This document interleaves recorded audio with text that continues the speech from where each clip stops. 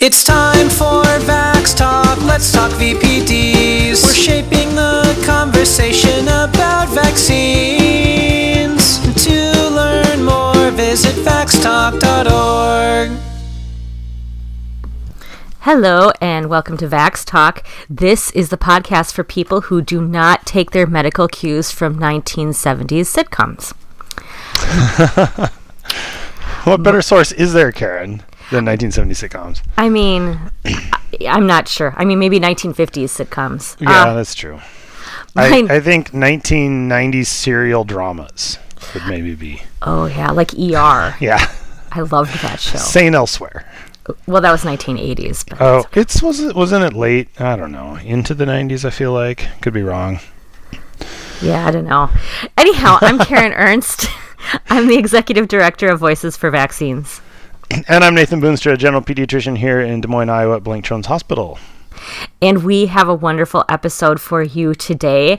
We're going to be talking about measles, eradication, and elimination. We have two amazing medical epidemiologists from the CDC with us to talk about that. And it's going to be a fascinating interview.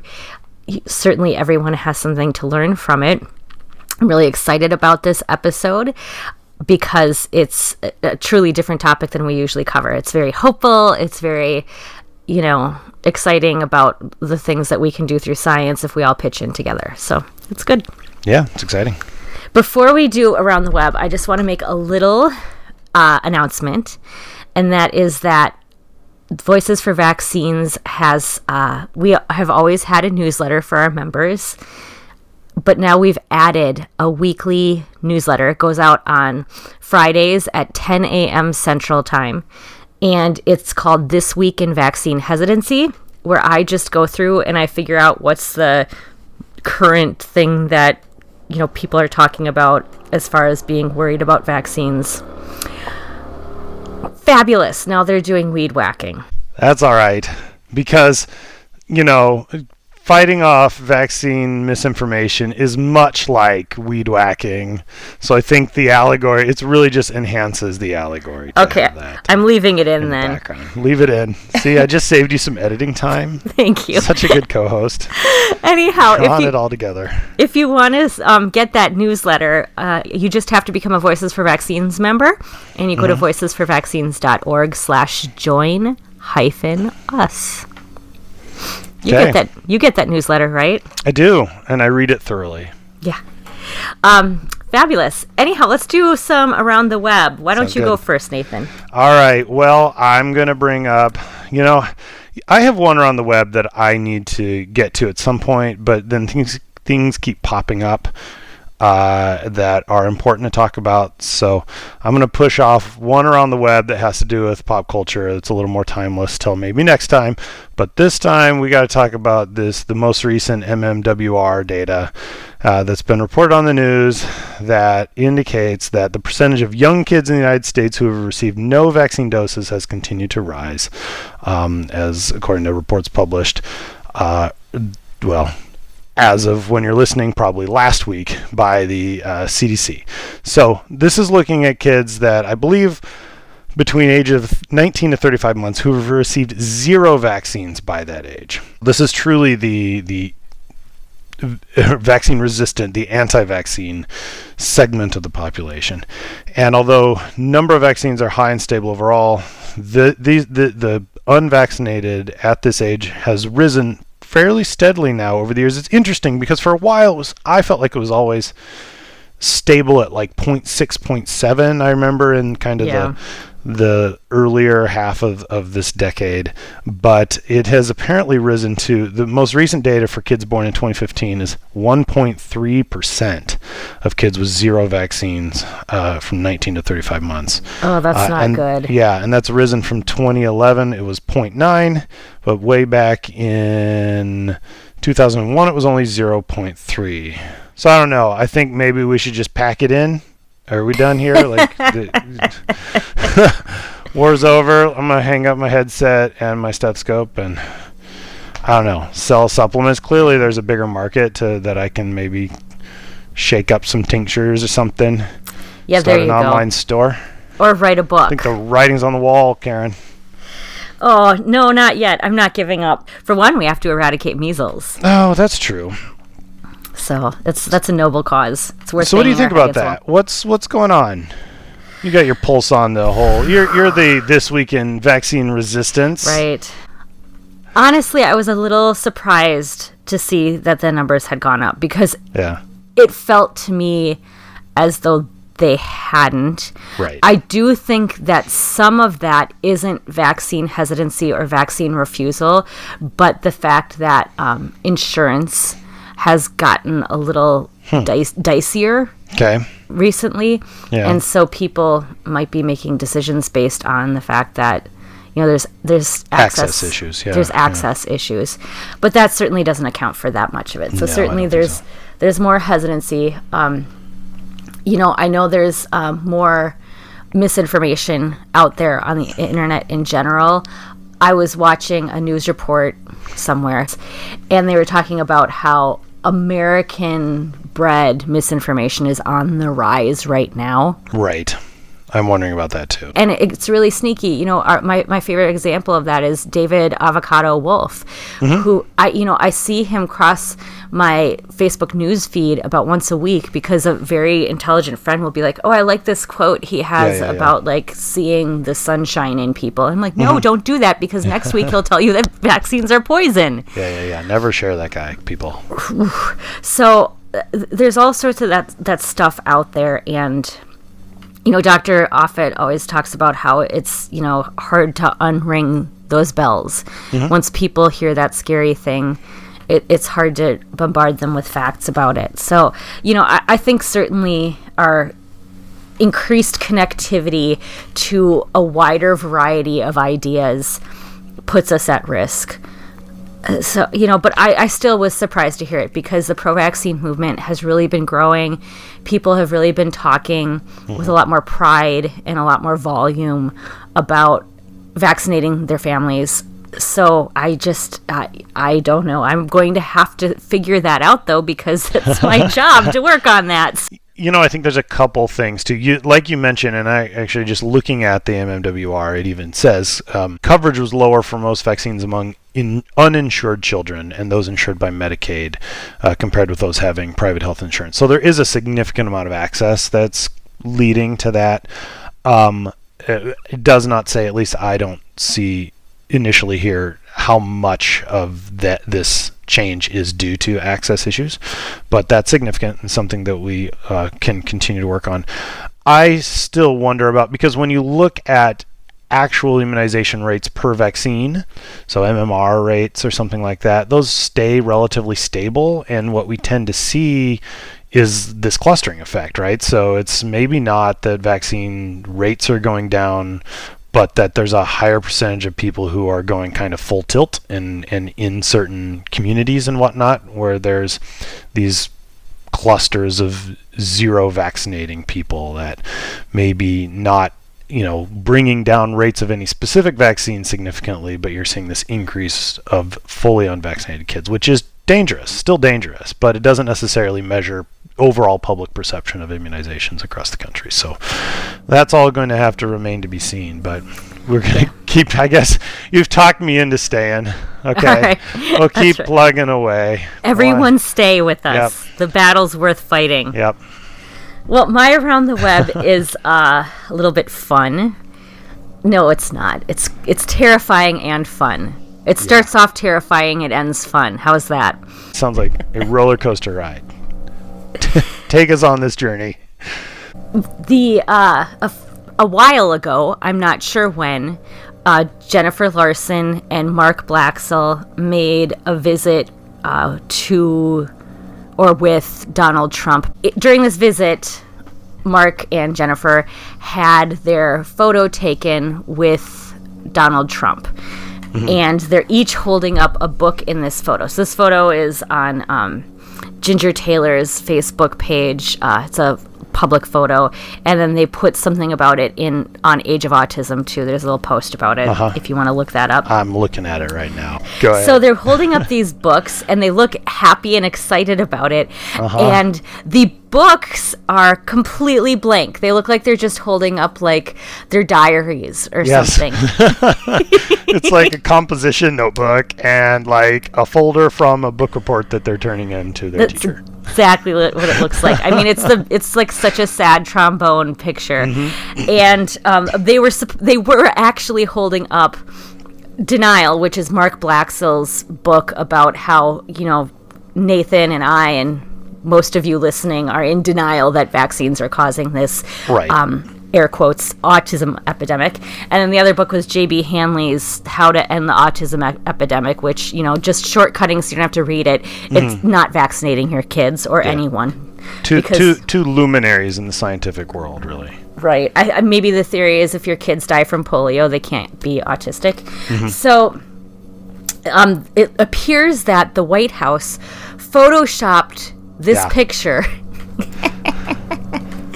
so that they couldn't see what particular books were being held up. So what would I don't know. I just had to laugh about that because I love how in a lot of in this Age of Autism, they press on with this article with just ignoring the elephant in the room, going on about this. And nobody mentions in this article that, by the way, they totally shopped out our books and go on as if it's not a big deal. But at least I don't think that they even mention it at the end, but I love it. So it does say it right there at the very end. Oh, it does say, now interestingly on Age of Autism, they do add as a blurb at the end, the book covers on this version are blotted out for a reason at Jen's request. We hope you will respect that. I'm going to call nonsense on that, in part because when this was posted on Facebook, whoever posted it said, and you might know who this was, but it might be Jennifer Larson, and it says, now we know why this photo has taken so long to be sent to us, as if she was surprised that they needed to do, airbrushing on this photo. So I think that might not be entirely honest, but it would not surprise me, to be honest, as funny as that is. I mean, it doesn't surprise me that the White House that may absolutely just be policy that, you're holding a product. We don't want to be caught off guard, promoting something or associated with something that we didn't know what was in it. So that doesn't surprise me too much. Getting these books into POTUS, so this is Age of Autism, getting these books into POTUS's hand is progress. I don't think for 1 minute he will read them cover to cover. Maybe someone around him will take a look through, open the pages, learn, think, and we certainly must applaud the effort, the very real effort of Mark and Jen to make this photo happen. And this photo does not have the titles of the books in it. I love it. That's I don't think he will read them. Yep, I concur. I agree. So. And I hope there are no anti-vaccine people listening to this particular part right here. Yeah. But for those of you who are pro-vaccine, this doesn't apply to anti-vaccine people. Okay. Let's say it that way. For those of you who are pro-vaccine, if you want a politician to pay attention to something you give them, make it a page or less. Books, hundreds of pages of printed out materials, not going to get looked at. Yep. 1 page or less. That's true. Photos on the pages too. They literally call it a one-pager. So, yeah, they have too much faith in their books being page turners. Oh man. All right. Well, that was fun. Yes, that was fun. It was more fun, less scary.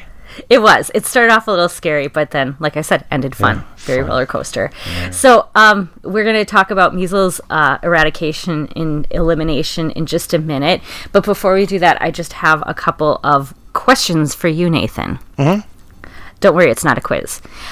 Have you ever encountered in your practice a case of measles? I have not. No. You have not. So do you have... a general idea or do you have faith in yourself that if a case of measles walked into your clinic, you would know what it is and be able to diagnose it?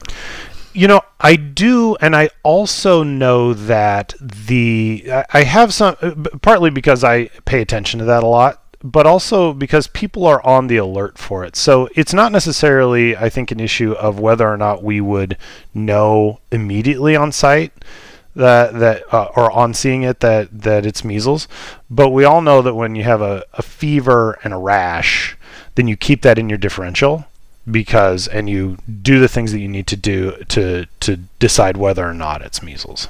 Because you could get confused. The question is not whether you can immediately say, hey, is this measles? I know with 100% certainty this kid has measles. The question is, does this kid meet criteria that I need to test for measles? Sure. And that we all know. That makes a lot of sense. It might have been in 1960 that a doctor would be like, yeah, it's measles, but now it's a little bit, you have to figure out and keep it in there. And so I'm just, I'm hopeful that you're never going to see a case of measles. But I think it's important for people out there, because I've heard a lot about how doctors push vaccines, but then their own children are unvaccinated. Are your children vaccinated with the MMR vaccine? Yes. Okay. Mine too. Yep. In fact, I have one child who has received either 3 or 4 doses of the MMR because his medical records were lost. So he's like a measles supervillain or something. So he's fortunate he wasn't being bit by a spider at the exact same time, because that would really be some sort of... Yeah, that'd be something. All right. Well, let's go ahead and... after the break, we're going to turn to our interview with Dr. Mark Papania and Dr. Manisha Patel from the CDC to talk about global measles eradication and domestic measles elimination. Do I get to say my new catchphrase now? Yes, say your catchphrase. Roll that beautiful vaccine footage.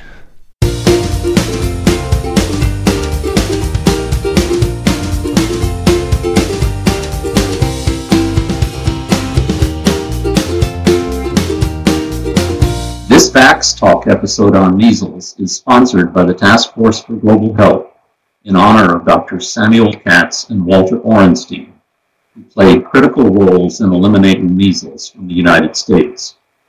Dr. Katz's work in the 1950s made it possible to develop the measles vaccine that has saved millions of lives globally. Dr. Orenstein directed the U.S. National Immunization Program for 16 years, during which time measles was eliminated from the United States.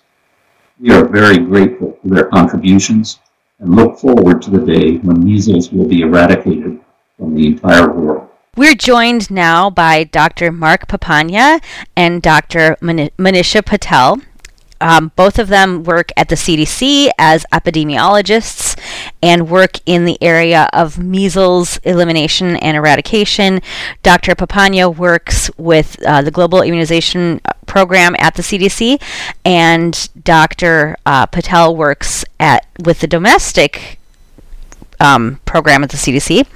And so we're so fortunate to have them join us to talk about this really interesting, fascinating, and important topic. And I just want to ask, my first question is it okay if I call you Mark and Manisha? Yes, that would be fine, Karen. Okay. Same here. Okay, perfect. All right. So, Nathan's a doctor, so he knows a lot of these questions, but he might not know that I actually get the bulk of my parenting and medical advice from old episodes of The Brady Bunch, which I think is just really fascinating. And there was one... and there was one episode where all of the kids, all of the Brady kids, despite there being a widely available vaccine in the mid 70s, come down with the measles, and it's a funny, jolly romp. So why do we even vaccinate against measles at all? What's the big deal about measles? So measles is a very common disease, and basically, if you're not vaccinated, everybody will get it. So it was, in decades ago, It was very common for every child to get measles in childhood, and most kids get over it. It's a nuisance, and it's difficult. You're sick and you feel really bad for a week or so, but you get over it.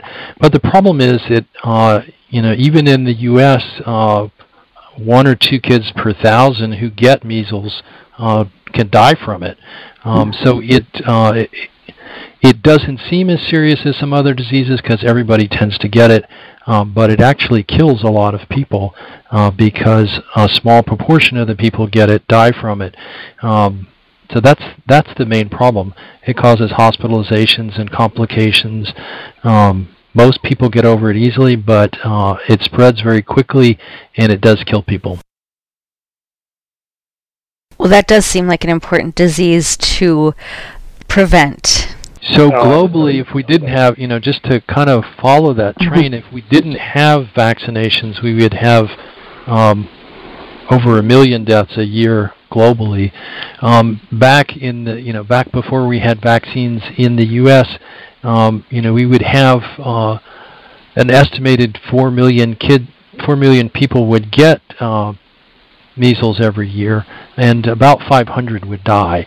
So it's a lot of cases, and you can see that almost everybody gets better, but it's still a lot of deaths. So being that this is the most contagious disease, or one of the most contagious diseases in the world, correct? Yes. How is it possible to eradicate measles globally? Is that going to be a viable thing that we can do with the vaccine that we have?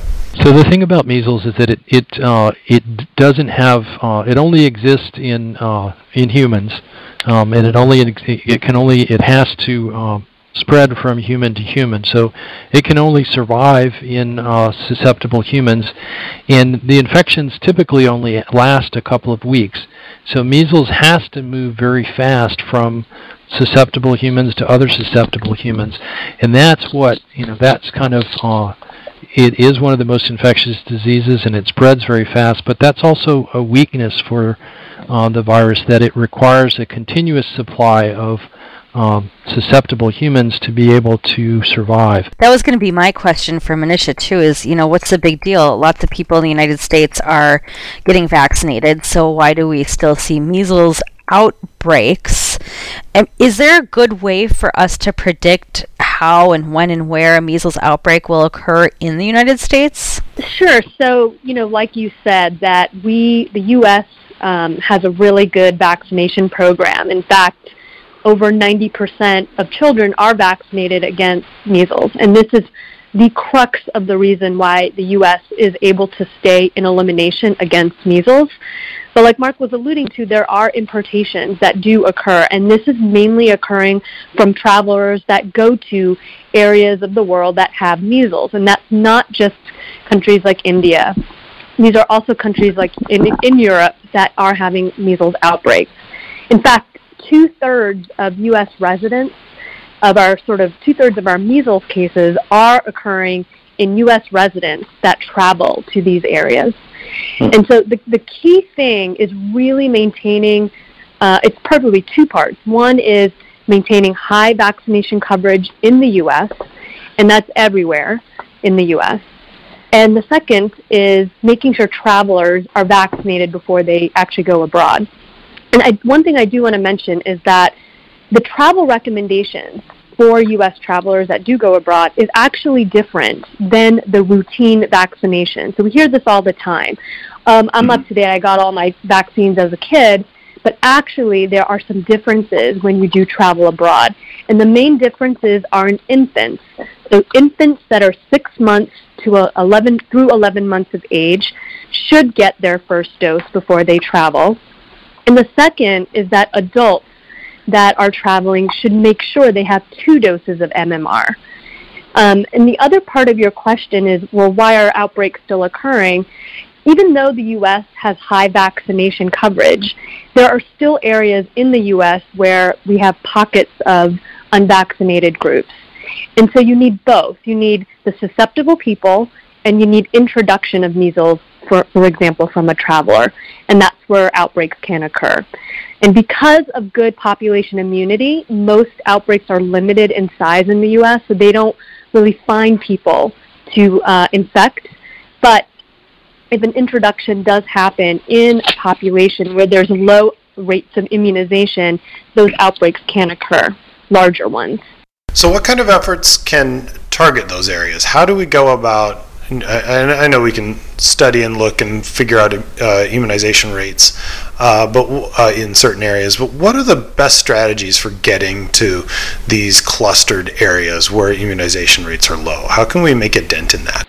That's a really good question, and I feel strongly that sort of anthropologic methods to really understand why certain communities may not vaccinate. And in fact, some of these communities they just don't know that they're supposed to get vaccinated. If they're in communities that they don't interact necessarily with, sort of other communities in the U.S. or sort of secluded communities, they may not realize exactly what the vaccination schedule should be.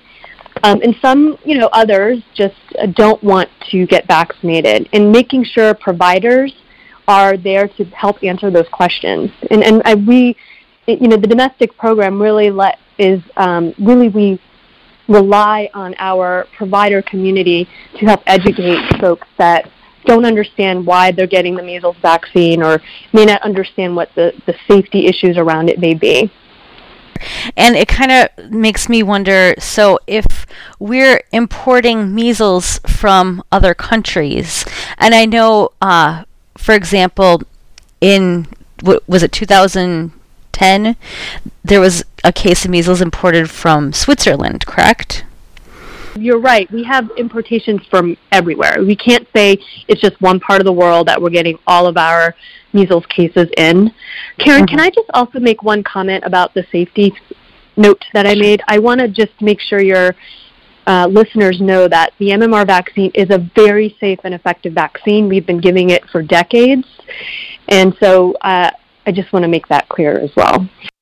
No, I think that's really important because I think that drives a lot of what we see not only in the United States but globally, why people aren't getting the MMR is concerns for safety. And I don't think it's a coincidence that we're seeing outbreaks in places like Wales and France and other places in the UK, given that the Lancet paper that Dr. Wakefield published is 20 years old.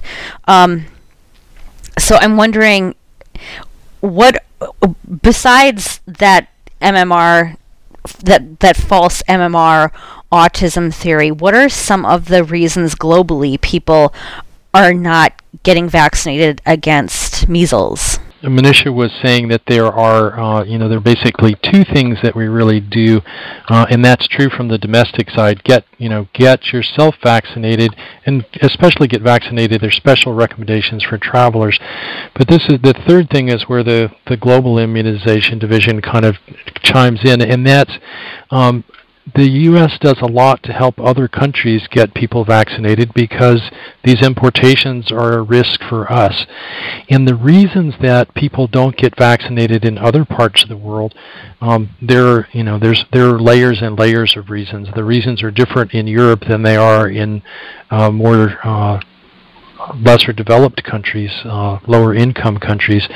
In a lot of countries, the vaccine, the cost of the vaccine, and the cost, even more so, the cost of delivering any kind of health care to difficult to access rural areas is a major impediment to everyone getting vaccinated.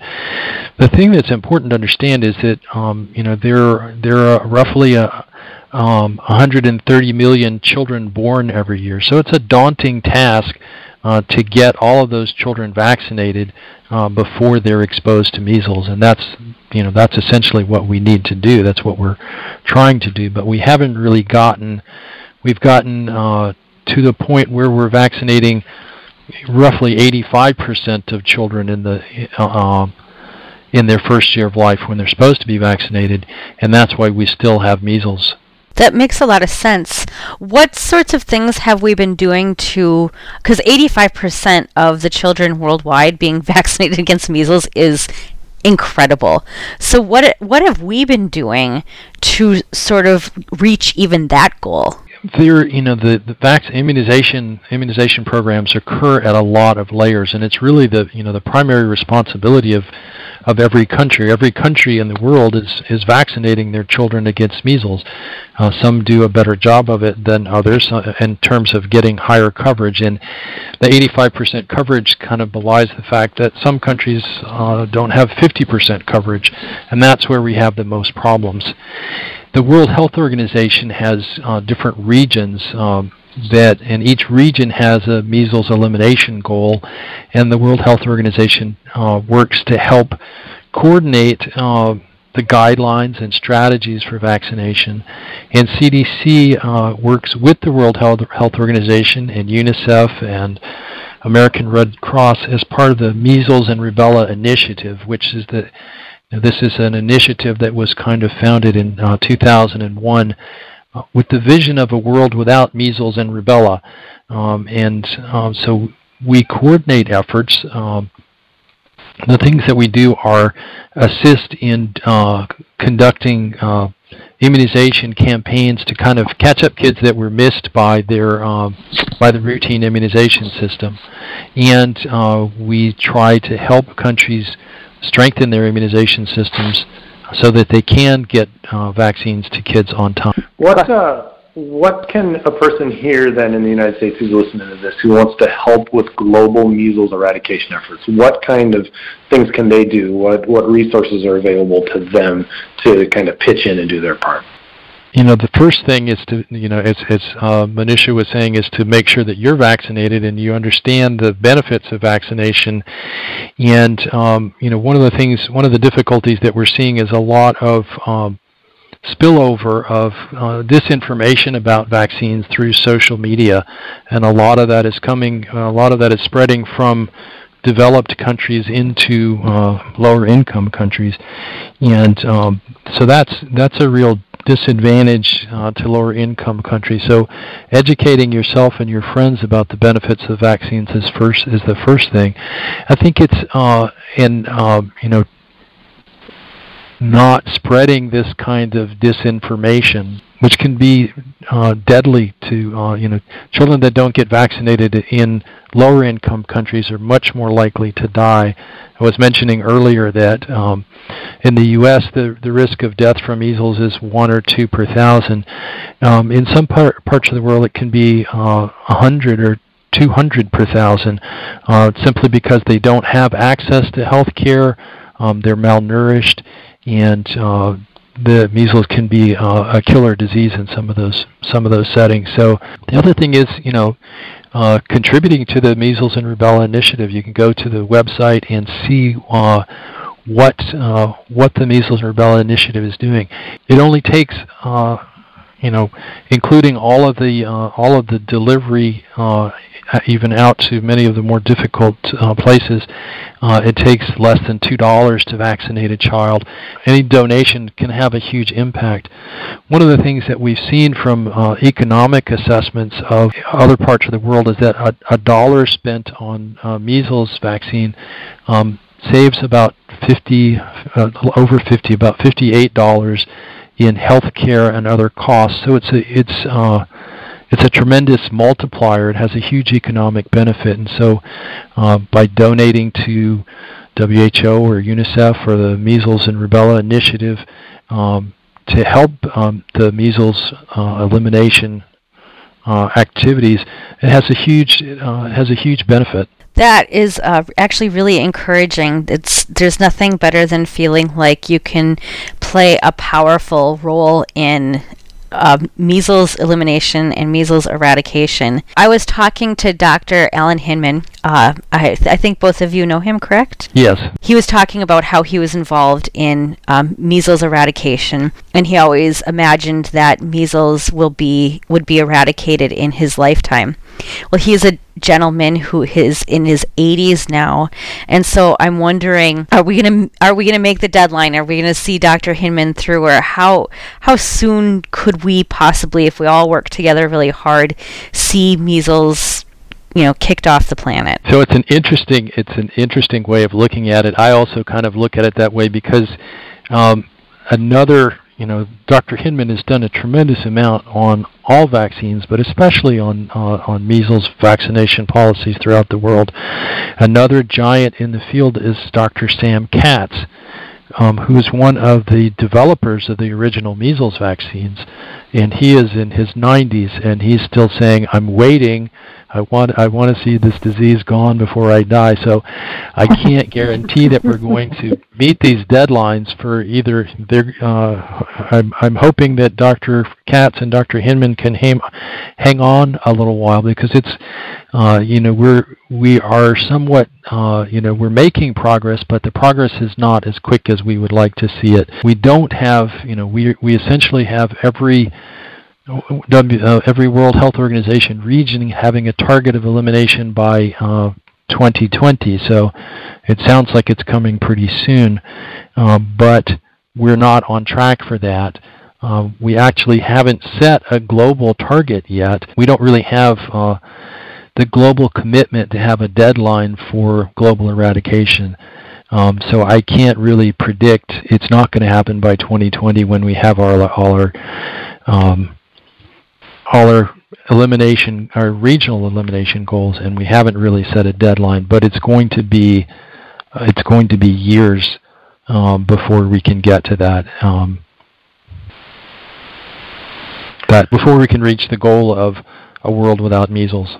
So, Manisha, we've been talking all about global eradication of measles, but when we look to the United States, correct me if I mess up any facts here, but we had eliminated measles from the United States in the early 2000s-ish, and now in recent years we've been seeing upticks in cases of measles that seem to keep increasing, and we call measles the canary in the coal mine, right, about these outbreaks.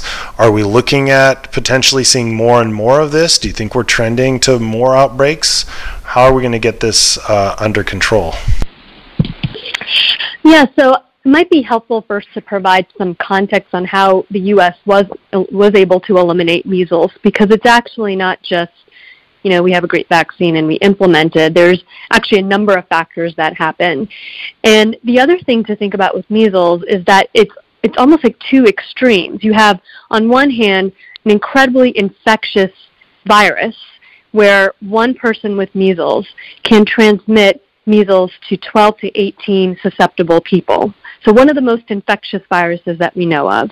But on the flip side, we also have one of the most effective vaccines against a vaccine-preventable disease.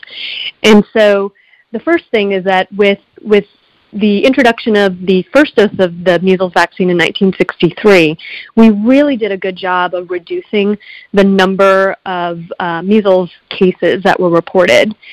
In one dose of MMR vaccine is 93% effective. However, in the late 1980s, there were still outbreaks going on in inner city schools. And so the next step was to introduce the second dose, which was introduced in 1989.